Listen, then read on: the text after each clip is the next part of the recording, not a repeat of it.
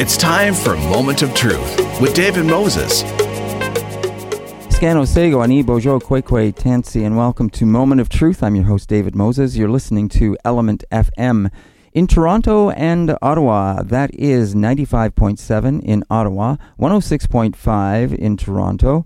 You can also be listening on the Radio Player Canada app. If you download that app, and here's how you do it: you go to the Radio Player app, you download it, and then you type in 106.5 ELMNT FM or 95.7 ELMNT FM. And you could be listening on your device of choice anywhere across the country 24 hours a day.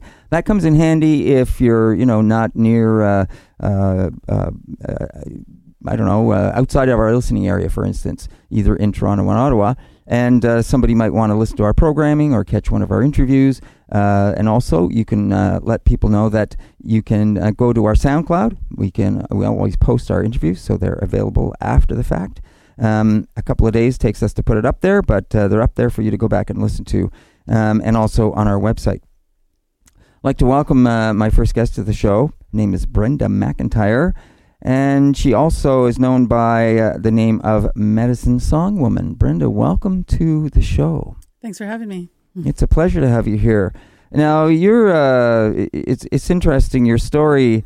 You sort of make a little bit of fun of yourself as an overnight success.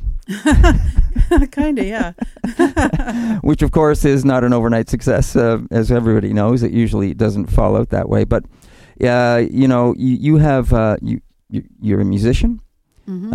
and I believe that you have a story to share about how the medicine drum came to you, or how that hand drum became medicine and sort of enticed you, I think. The drum brought me back to who I am, in so many ways. I've been singing for like 35 years or so, professionally, but when I wasn't always drumming, I was just singing pop songs mainly at first. Mm-hmm. And when the drum found me back in 1990 something, that sort of was the pathway back into my Indigenous heritage and culture, actually, because I didn't even know that was happening. That was a part of who I was. And it was also a really, really beautiful beginning to my healing journey after losing my parents when I was young. And so, I started drumming. As soon as I had this calling to go and get this drum. I had no idea what really to do with this drum. And then the teachings followed, and I joined. Well, I kind of co-did this group, a drum group called Spirit Wind. Was kind of they were going to end, and one of the people that was in the group was telling me this, and people were moving away, going to university, teaching, whatever. And then we ended up starting Spirit Wind, starting our own drum group, just with the two of us, me and Zainab Almadahi, and then that grew, and it still continues as its own beautiful entity, and the women are still drumming, and I love it. Just coming into the women's drumming community, it's been so healing for me. Now, you said something really interesting there about the drum.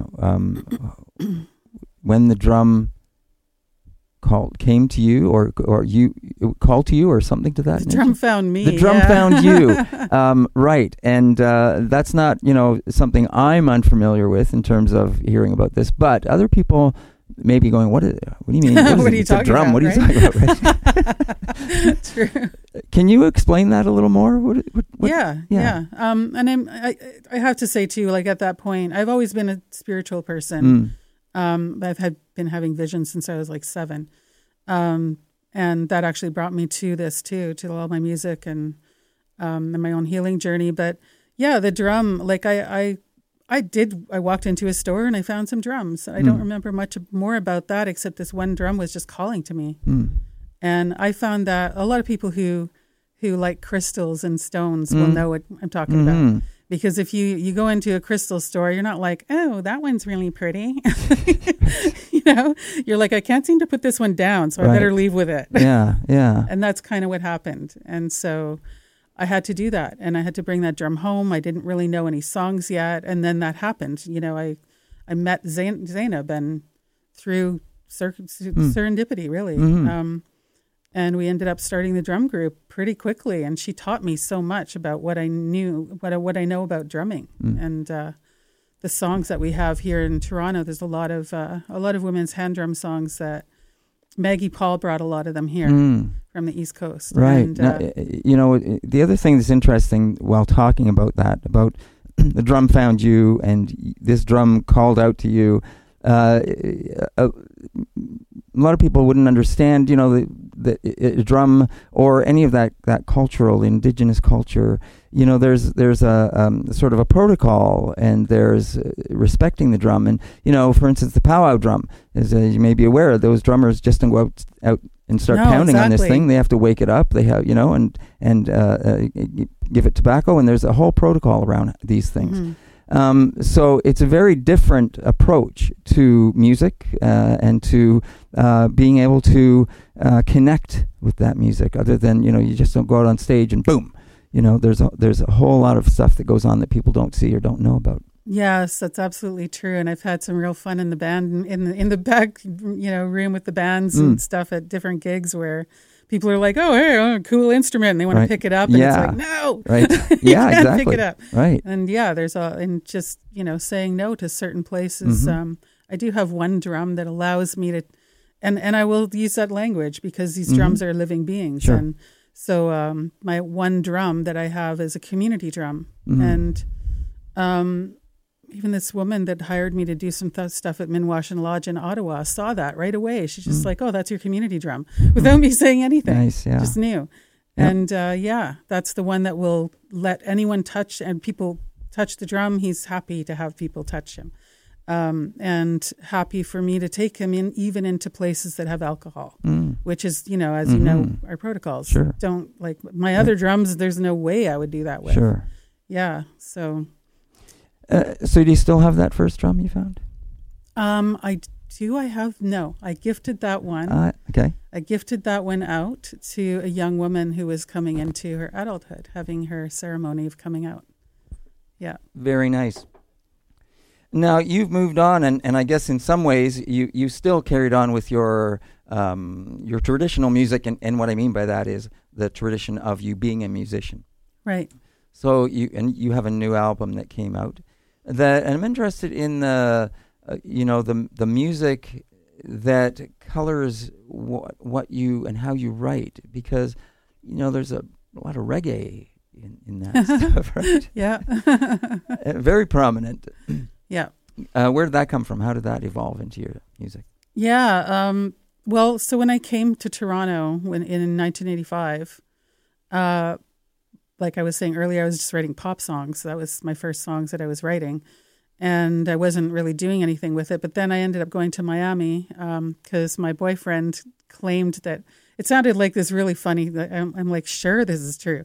Like, oh, I have this, I can get you a record. Like you'll be on, you'll have this producer and blah, blah, blah. And it just making it sound, because he wanted me to come there because we had a fight. Oh, so, so I'm like, well, it's a free ticket to Miami. Maybe it's true that his friend knows or whatever.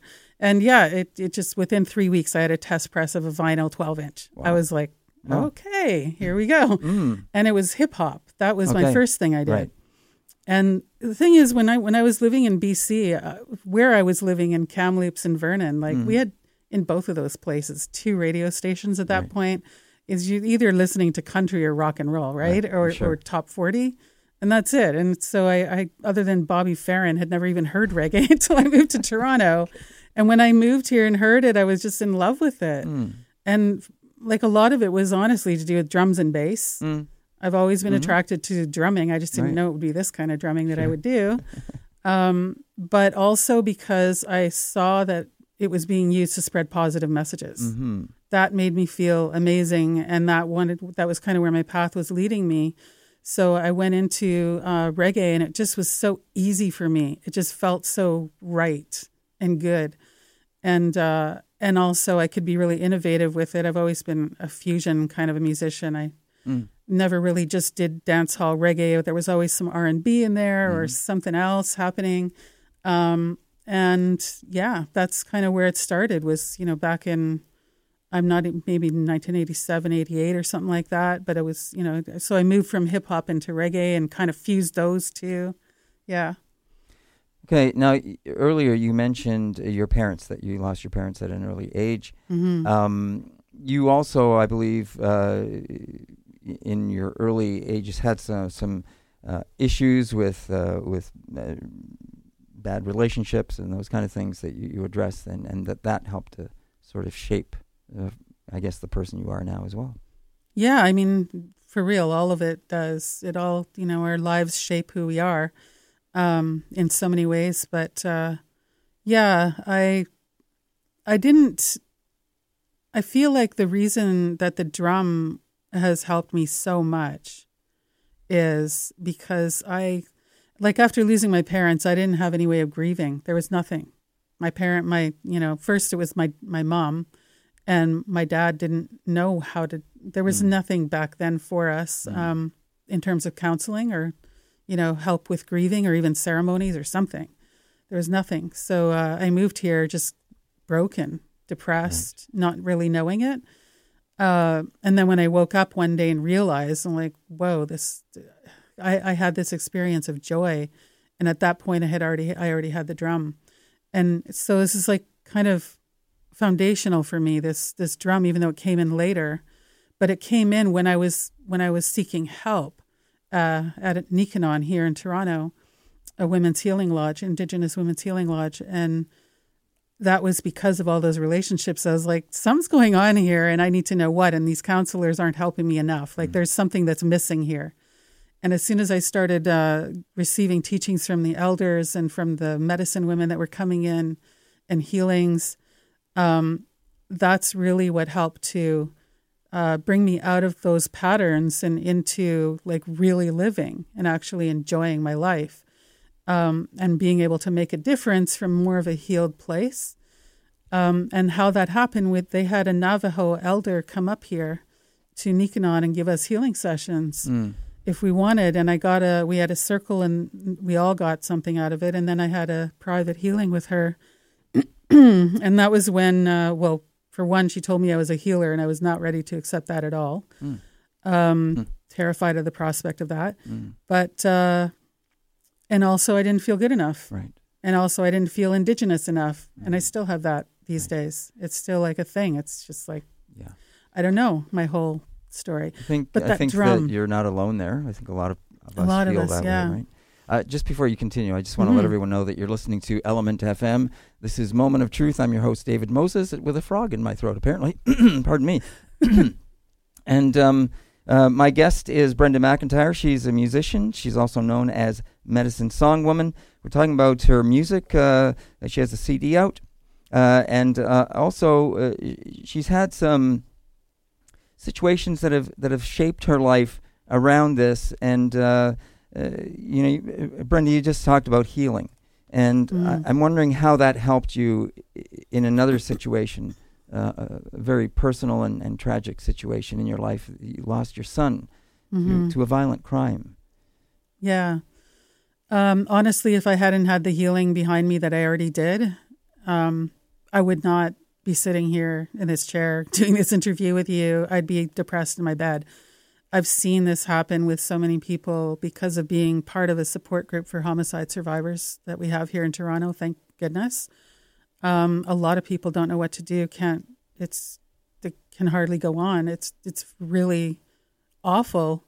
And it still is hard for me. I suffer from chronic pain now. I have PTSD. There's other things going on. It's not been easy. And today is the 4th anniversary of my son's death. And so the healing, Healing Song, which is on the album, was a song for my son. And when he was 14, that I with his eagle feathers and with that drum I was telling you about, I channeled a song for him. I asked Creator basically for a song for him. And that's what came through. And that was like a really huge one for me. And that's one of the songs that a lot of people sing that song in our community and many communities, and I love that it's spread out. I wasn't sure if it would be a personal song. It ended up being for everyone. And a lot of my songs are, and that's, the ones that I record always are. And it's about sharing that medicine with our people, but also just with anyone who needs it. And for me, having lost my mom and my dad so young when I was a teenager, and then going through that, and then getting through that grieving process, starting with that Navajo elder, really, and being at that healing lodge, and the medicine of the drum and of my voice, and me helping women to find their voice for years. That's for like the last 20 years or whatever. Ever since I got the drum, I've been helping women find their voice. And that has helped me to find my own in layer by layer and opening up even more of it, which has resulted in this album, really.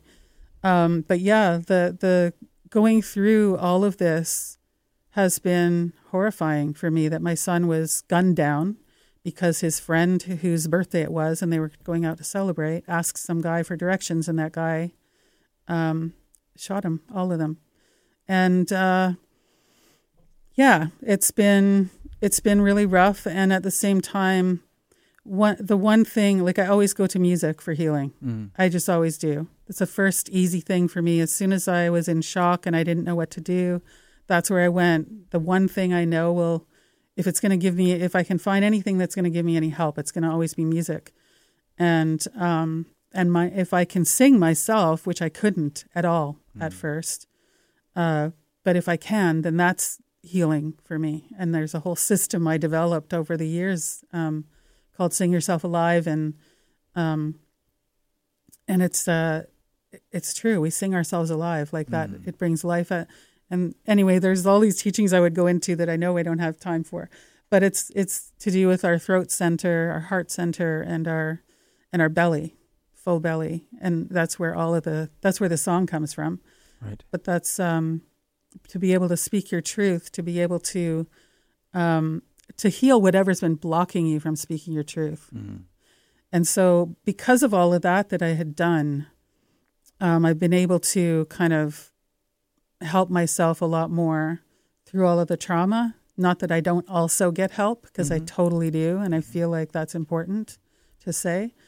My first counselor was actually my elder, Joanne Dallaire, and she's been a really huge influence in my life ever since I met her. She's the one that gave me my spirit name as well. So the name of the album is Picking Up the Pieces, as you now, and there's as you mentioned, I guess aptly named, because it sounds like that's sort of what you're doing, is picking up the pieces and putting that back together. I really liked how you described about singing yourself alive. I think that's a great way of interpreting that and looking at it. It would be great to hear more about these other teachings that you have and the healings that you have. I think other people might be able to take advantage of that and use it for their own purposes, perhaps struggling with their own personal issues and tragedies and things like that as well. So how can people get a hold of you if they want to find out more about you and more about your music and about these teachings? How can they reach you? They can get me at medicinesongwoman.com.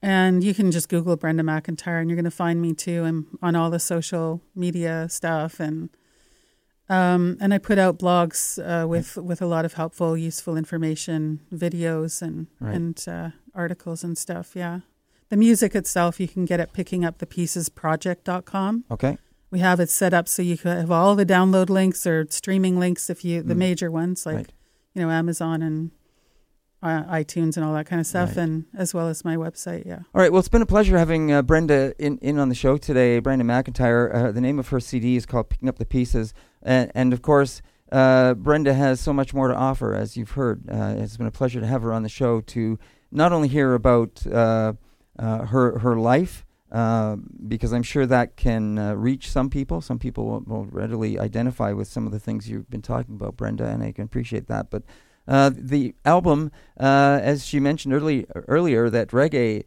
she liked that it was full of positive messages, and her album gives you that feeling as well. However, there's also, as this is about picking up the pieces, this one piece of music called Grieve, which she is dedicated to the survivors of homicide and also gun violence. And we're going to play a little bit of that as we head out to the show, just so you can give a sense of that. But it's been a pleasure having Brenda on the show. We look forward to having you maybe back on again, and also wish you all the best in the future, Brenda. Thank you. Thank you very much for having me on the show. And we'll be back right after this on Moment of Truth.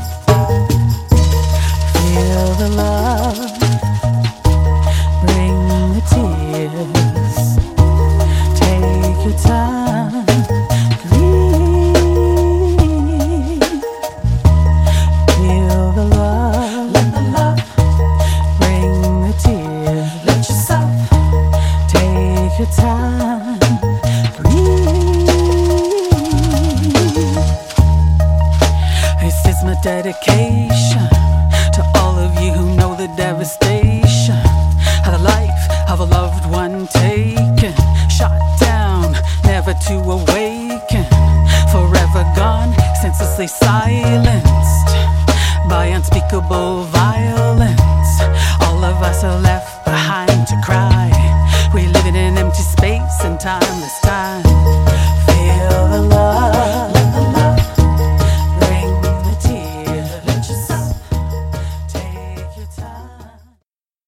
Welcome back to Moment of Truth. I'm your host, David Moses. You're listening to Element FM in Ottawa and Toronto. That is 106.5 in Toronto, 95.7 in Ottawa. And you could also listen on the Radio Player Canada app anywhere across the country. Download the app, type in 106.5 ELMNT FM or 95.7 ELMNT FM. And you could be listening on your device of choice 24 hours a day, 7 days a week, right across the country.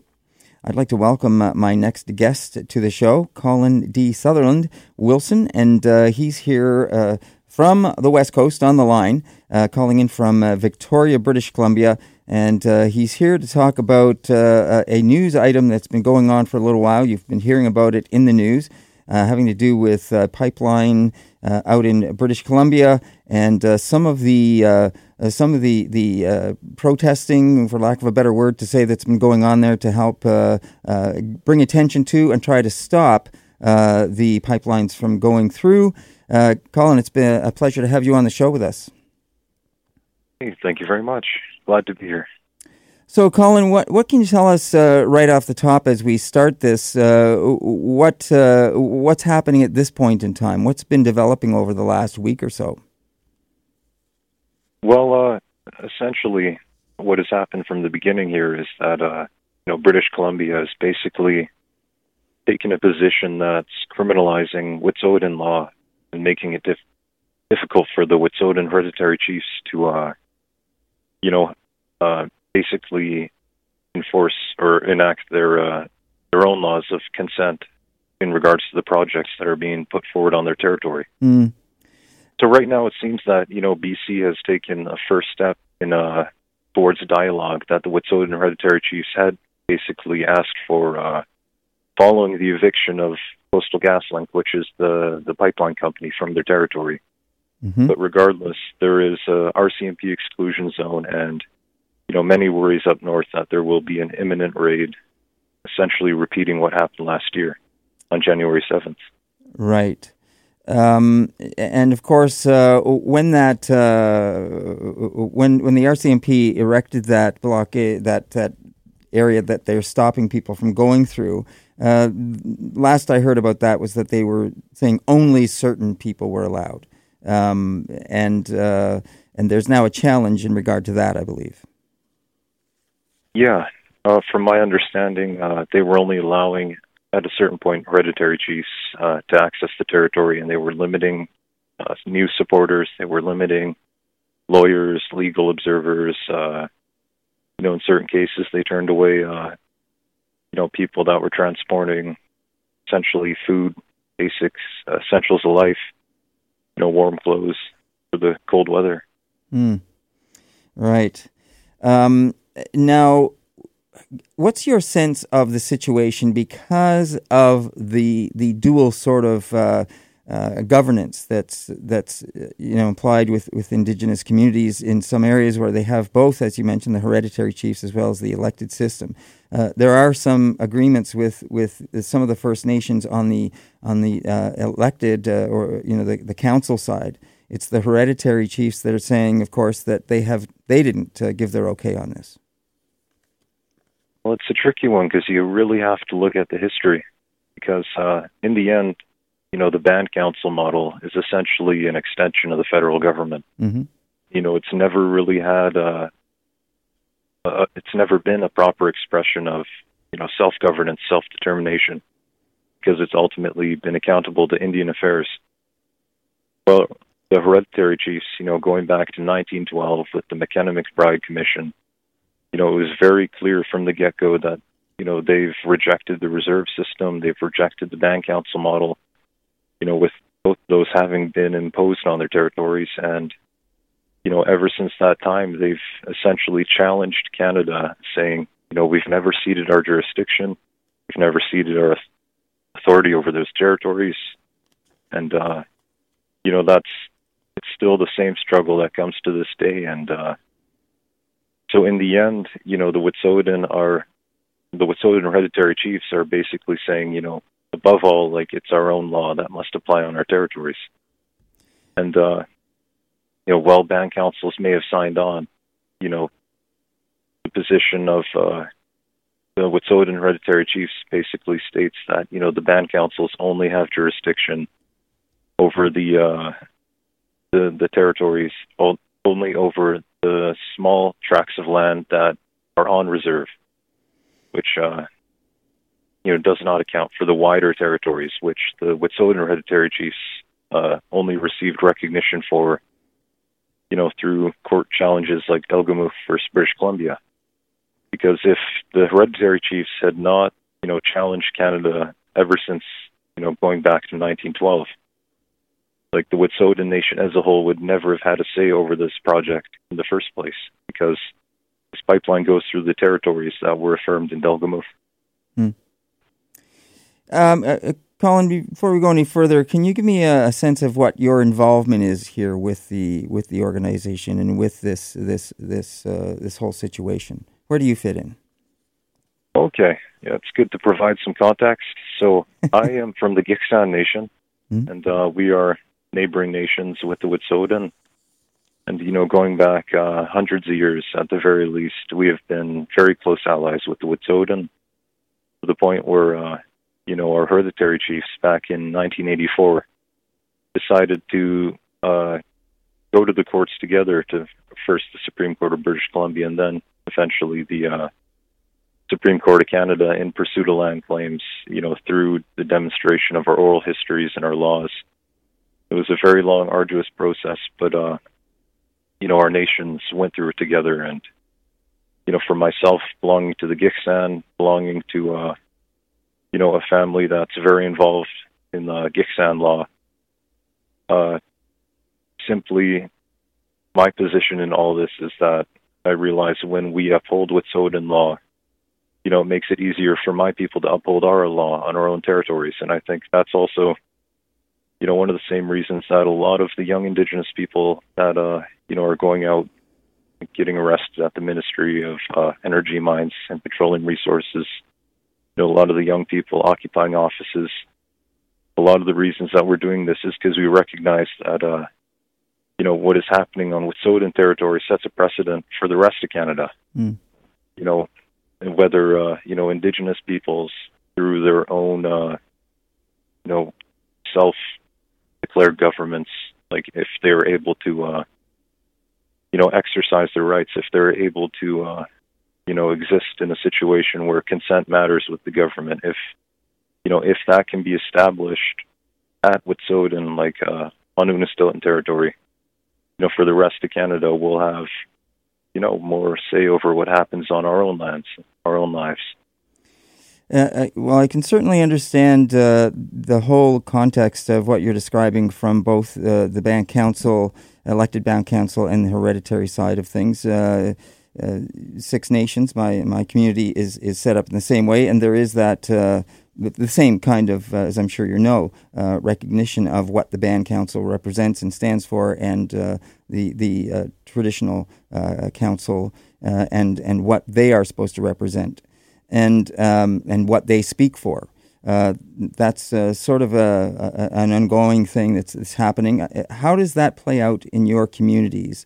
This is what we see, but what we're hearing down here is more about not anything between the councils and the hereditary chiefs. Discussions of those. It looks like it's they're sitting down with representatives and maybe government officials to try and work this out. Is there tension between the band councils and the hereditary council and chiefs? Well, I think a lot of that tension really comes from the narrative that, Premier Horgan, different media outlets in this area have really been spreading on the subject. Mm-hmm. Like they've, it's been a huge distinction, the hereditary chiefs and the elected band councils. And, for many Canadians, when they frame it in that way, and even in the past, like John Horgan himself basically even made a statement essentially saying, like, the historic band council model and the emerging hereditary chief model, like, there's been a lot of confusion on that subject. So that's just one of the reasons why I definitely wanted to jump into that, because, there's a lot of people who really do not understand, fundamentally, like, where the band council came from, or, the history behind it, how the RCMP enforced it, how it essentially was brought in to displace the voice of our governments while we were criminalized through the potlatch ban and other Indian Act amendments. And I think, from what I understand, similar things happened over in Six Nations too, and following like Diskahe and that address to the League of Nations. But that's, it's a story all throughout Canada. But I think, the overall problematic discussion has been, this idea that, this all comes down to divisiveness within the Wet'suwet'en Nation, that they're difficult to work with, and that's kind of been a very problematic narrative that, in my opinion, has been used to undermine, the voice of the hereditary chiefs, which, British Columbia should be very well aware of who they should talk to. And I'm just going to implicate British Columbia in all of this because, they have a history with Wet'suwet'en hereditary chiefs. They, went to the courts and, there was big decisions regarding authority, title, land, that ended in 1997. They were engaged in trilateral treaty negotiations with the hereditary chiefs, going back to 1994. There's been numerous other agreements that have been organized between the British Columbia, the hereditary chiefs, and industry, like especially in forestry. So it's not like, British Columbia didn't know who to talk with. But in this case, all of a sudden they're satisfied with, the permissions of the band council when, before it was very clear that they recognized, to some degree the authority of the hereditary chiefs and Wet'suwet'en law. And so in this case, rather than focusing on, the divisions between the band councils and the hereditary chiefs, I think it's just important to note that, any tensions that did exist there, and because, that is an imposed system, there will always be some tensions. Those have been greatly exacerbated by, the way that BC and CGL have approached gaining consent for this project. Right. Before we go further, I just want to let everyone know that you're listening to Element FM in Toronto and Ottawa, 95.7 in Ottawa, 106.5 in Toronto, and also download the Radio Player Canada app and listen right across the country. by just following the instructions and typing in 106.5 ELMNT FM or 95.7 ELMNT FM. My guest is Colin D. Sutherland Wilson. He's on the line from Victoria, and he is with the Gitxsan Nation, and he is talking to us about the recent stories that you have probably heard about having to do with the Coastal GasLinks pipeline and the issue revolving around getting consent or trying to get consent or some consensus at least with the hereditary chiefs of the Wet'suwet'en people. He is, Colin, that is here talking to us as someone supporting the Wet'suwet'en, as the Gitxsan and the Wet'suwet'en have had long-standing relationships and supporting. Colin, as you were mentioning earlier about support and doing this in terms of trying to, show, I guess, a way for moving forward on these kind of things for perhaps other Indigenous communities and nations across the country. Are you seeing support? Are you getting support? Are you hearing from other communities and nations across Canada? Oh yeah, I've personally heard a lot from, many different peoples. A lot of the youth that were organized in, the occupation of the Ministry of Energy recently came from nations all throughout British Columbia and, especially around here, kind of the lower island areas, but also back home, including Gitxsan and Wet'suwet'en peoples, and I think, in general, from what I've seen, there's more and more that's happening. There's more and more people that are, starting to get involved to try to, learn ways of direct action, but also, trying to approach it in a peaceful way that just is simply to educate people on the subject and to raise awareness and, ultimately to pressure the Premier into facilitating a dialogue with the hereditary chiefs, whereas before, Horgan was making it clear that, he was not going to talk with the hereditary chiefs. He was not going to listen to what they had to say. But, following what I would call like a very busy week here in British Columbia and, all throughout Canada, Premier Horgan has basically, kind of conceded to some of those requests. And, we're seeing that in the form of Nathan Cullen being appointed as a mediator.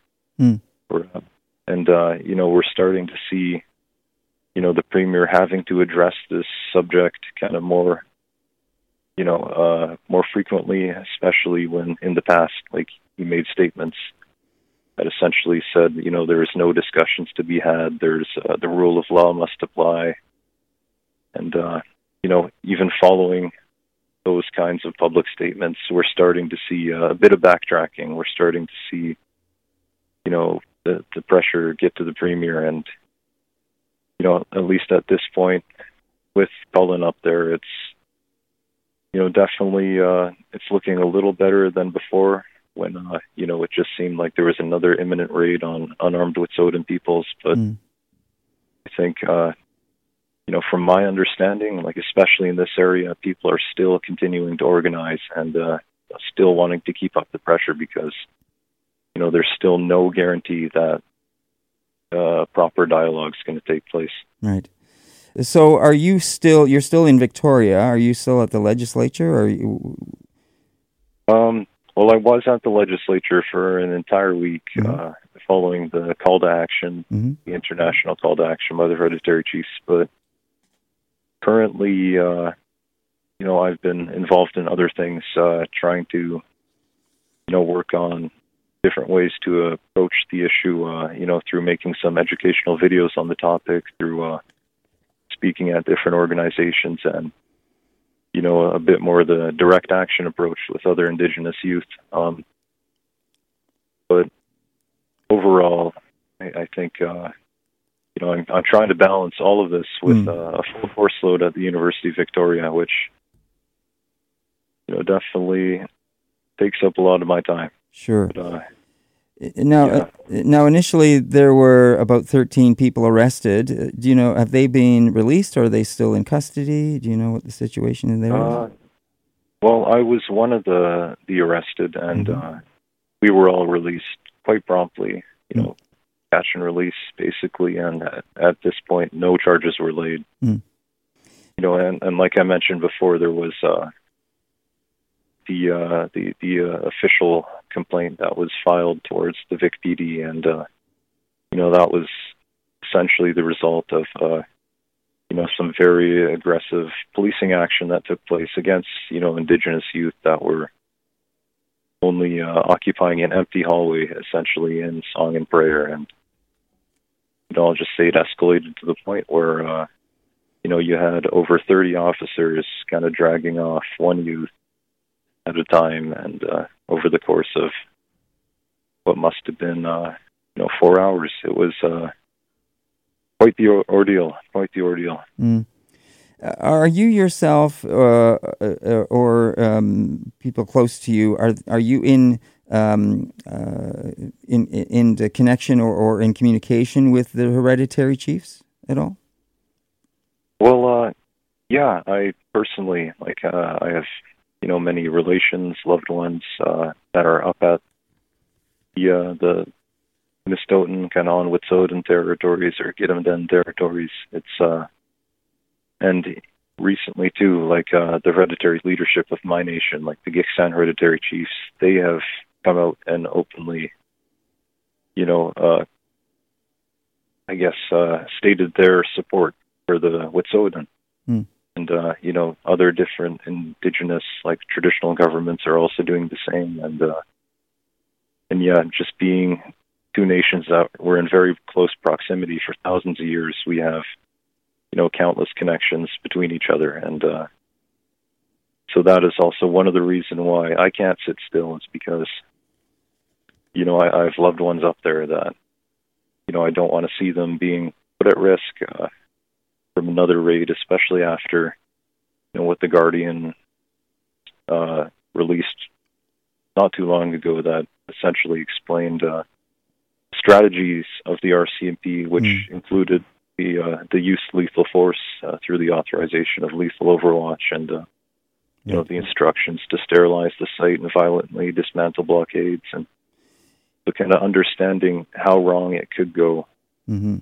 We're hoping that by raising a lot of noise down here in the cities, raising noise at MLA offices, ministries, all in a peaceful manner that honors Wet'suwet'en law and honors the Wet'suwet'en chiefs.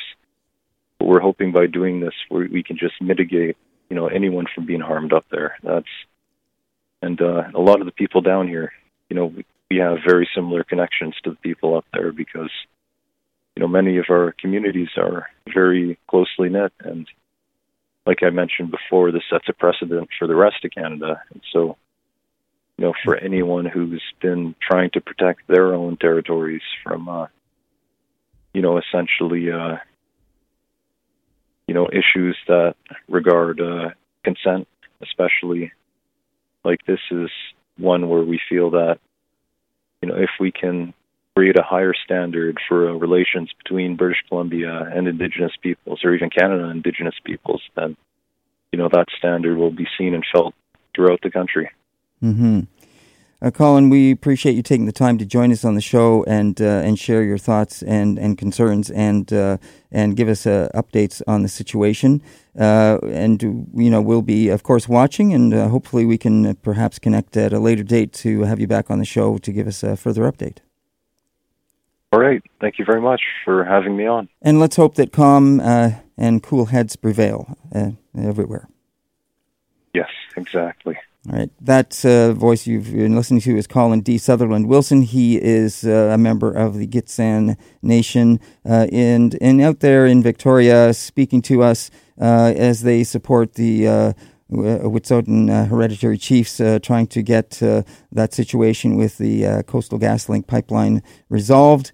We will be watching, as I said, and we appreciate you listening to us here on Element FM, and we thank Colin once again for joining us on the show.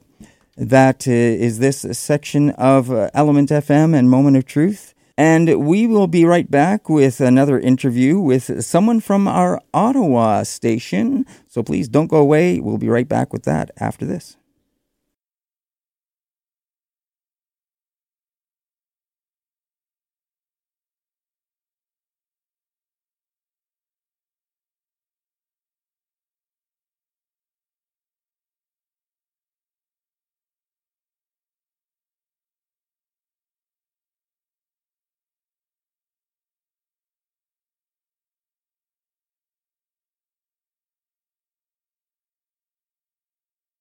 And welcome back to Element FM and Moment of Truth. I'm your host, David Moses. Now, many of us will be stocking up on snacks, getting together with friends and family, and gearing up for the most entertaining commercials of the year this weekend. Super Bowl 54 is set for Sunday night in Miami Gardens, with San Francisco taking on Kansas City for the Vince Lombardi Trophy. While many are eager to find out who will come out on top between two talented young quarterbacks, others will struggle with what will be happening off the field. Kansas City's rise to the NFL's championship game has once again reignited the debate on the use of Indigenous names, logos, ceremonies in sport.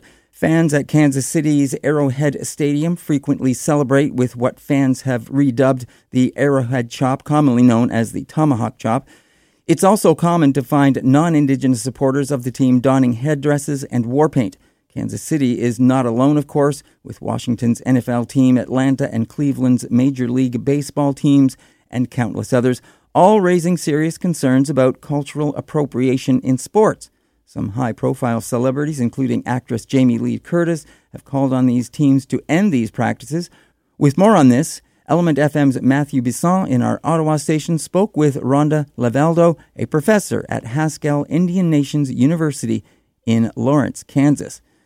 Most of us are familiar with NFL teams in Washington and Kansas City, as well as baseball teams in Atlanta and others, of course. But how far back does the use of Indigenous titles and imagery for sports teams / logos and mascots go? It's been going on for a very long time, the 1900s. I can't remember what year Washington's was incorporated.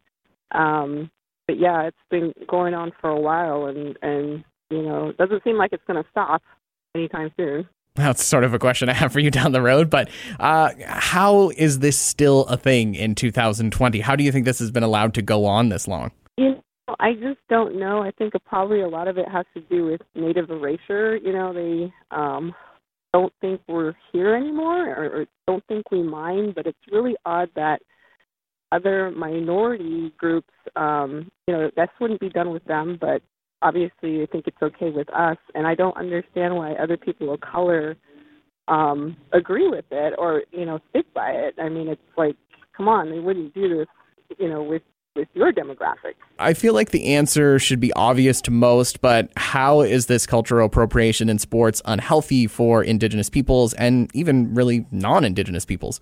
Well, you know, looking at the stereotypes that are perpetuated by cultural appropriation impacts our young people and their self-esteem.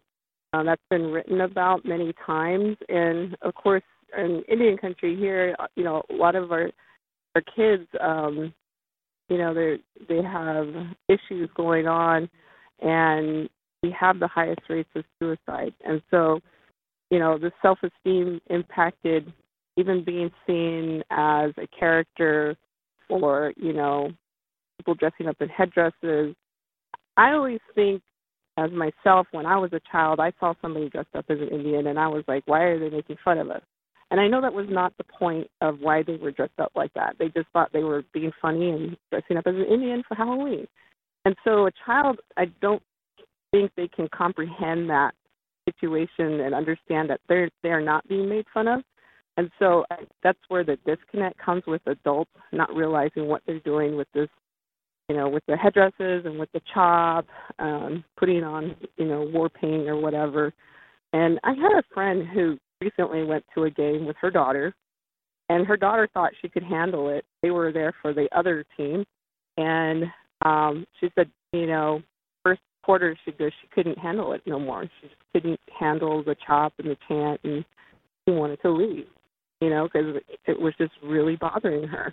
So things like this impact the self-esteem of our children. I think that's a really good angle to bring up about this, because I know for me, just as a grown adult, or somewhat grown adult, if you will, that it's offensive enough to me just on just a very basic level, but to even think about that, like to focus on how it's actually affecting youth, I think is particularly pertinent. Yeah, and it's just cringeworthy, you know. It's not even like, I don't watch the games. I don't go to the games. I try not to be out when they're on because I don't want to hear that chant. And it's not even just during that, but like during concerts here in the area, like people will just randomly break out in it. And then there was a basketball game here in town between the two state universities, and they started doing it during the basketball game. And I just couldn't believe they were doing that. And, you know, it's just upsetting. Yeah, they obviously had no even connection to this, so absolutely no reason to do it. Now, you've obviously been covering this for quite some time now. What are some of the common excuses that you hear from some of these teams that they use to, you know, justify continuing doing this? Well, in 2005, when we first did a big protest in Kansas City, and we had asked Kansas City to see if they could just tell their, you know, fans not to dress up, not to do the chop or the chant, and they didn't. They wouldn't comply at all. They were like, no, that's, you know, part of our fans. And even now, you know, they're saying, oh, well, that's part of the fan experience, is doing the chop. So it's kind of weird that that's their response now. And prior to this, they were also saying that, oh, well, we're not Native Americans. You know, we only have a stadium in Arrowhead, and we do the chop, and we have a big drum that we bang on, but we're not Native Americans. Wow, that is painful to have to kind of have those conversations. Now, I think also for me personally, fairly cringe-worthy when having these sort of discussions is that, you know, every now and then a team or a representative of a team or even, you know, parts of the fan base will say, well, I know X person or X Indigenous people who are fine with this, so it's okay. What is your response to that? Yeah, that's definitely a response we get a lot is, or like, I have Native American in my roots.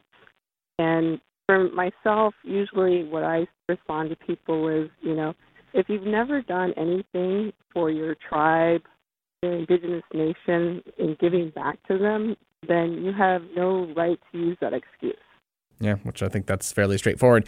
Now, we sort of touched on this at the top of the interview, and maybe, you know, this is a hopeful side of me kind of coming out that is maybe not maybe rooted in reality, but can you envision a time when the use of Indigenous imagery, names, likenesses as logos, mascots, team names ends? I would hope to see it end. I mean, I think of like the Golden State Warriors, and they use no kind of imagery, even though they're the Golden State Warriors. And even if Kansas City could do that, you know, just go away from all that, you know, fake headdresses and the drum and the chant, I mean, it would be possible. I think it would take somebody to up on a higher level to say something and get the movement going. But unless they see this as, you know, racism and that it is racist against the people of color, that they don't want to pay attention to, that they don't care about how we feel about it, then it's not going to happen. Yeah, I did want to ask you, and you kind of touched on it there, but I did want to ask you, you know, what is it going to take to get there? And I guess, as you said, maybe it's, you know, sort of higher ups and or the powers that be finally having an about face about this, which looks like at this point is fairly unlikely. Yeah, no, they're hanging on to it. Yeah, we're speaking with Rhonda Lavaldo, a professor at Haskell Indian Nations University in Lawrence, Kansas. Ron, I'm going to let you go soon here, but I also just kind of wanted to maybe ask that for someone who is maybe hanging out this Sunday with a bunch of friends, you know, watching the big game, but has concerns about some of this imagery and chanting and things like that, how would you sort of recommend they sort of approach that conversation with people who, you know, might not maybe see things their way? I mean, you know, I don't want people to get upset with each other or get in fights. It would be just nice to say, hey, I'd appreciate if you don't participate in doing this because it's just, you know, racist.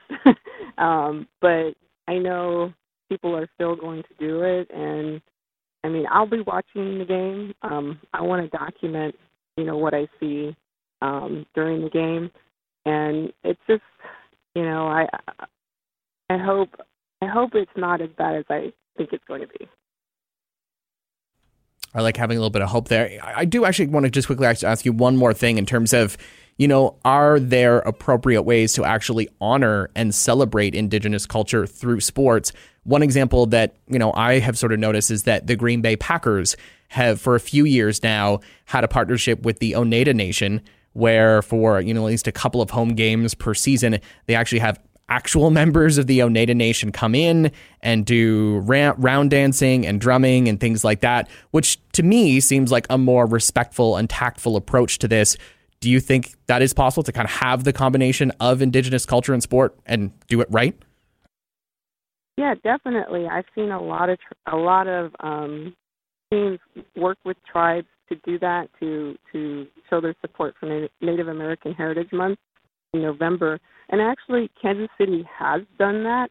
But again, it's just very weird to me. And I know there are Native Americans that don't care and are willing to go and do those things for Kansas City.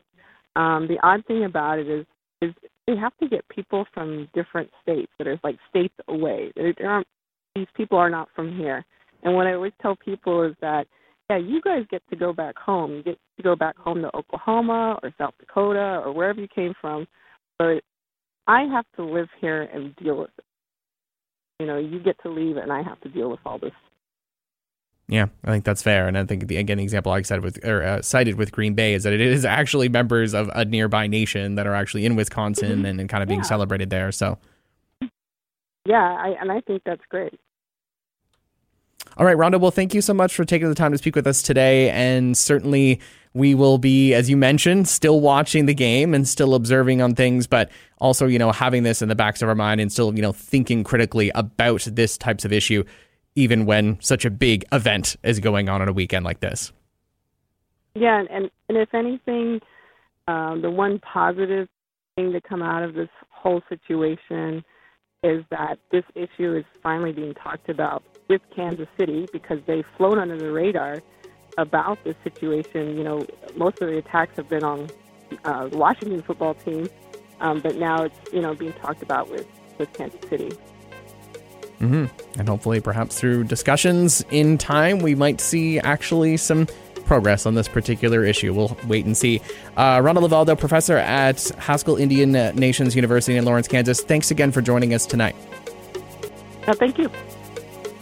And we thank you for listening. Until next time, I say Onigihia. I also want to say Nyawa, Miigwech, Wanishi, and thank you to everyone who helps put Moment of Truth together. They include in Ottawa, Jill Kennedy and Caroline O'Neill. In Toronto, Andrew Johnson, Luca Capone, Kathy Zabokin, Andrew St. Germain. Nyawa, Miigwech, and thanks for listening.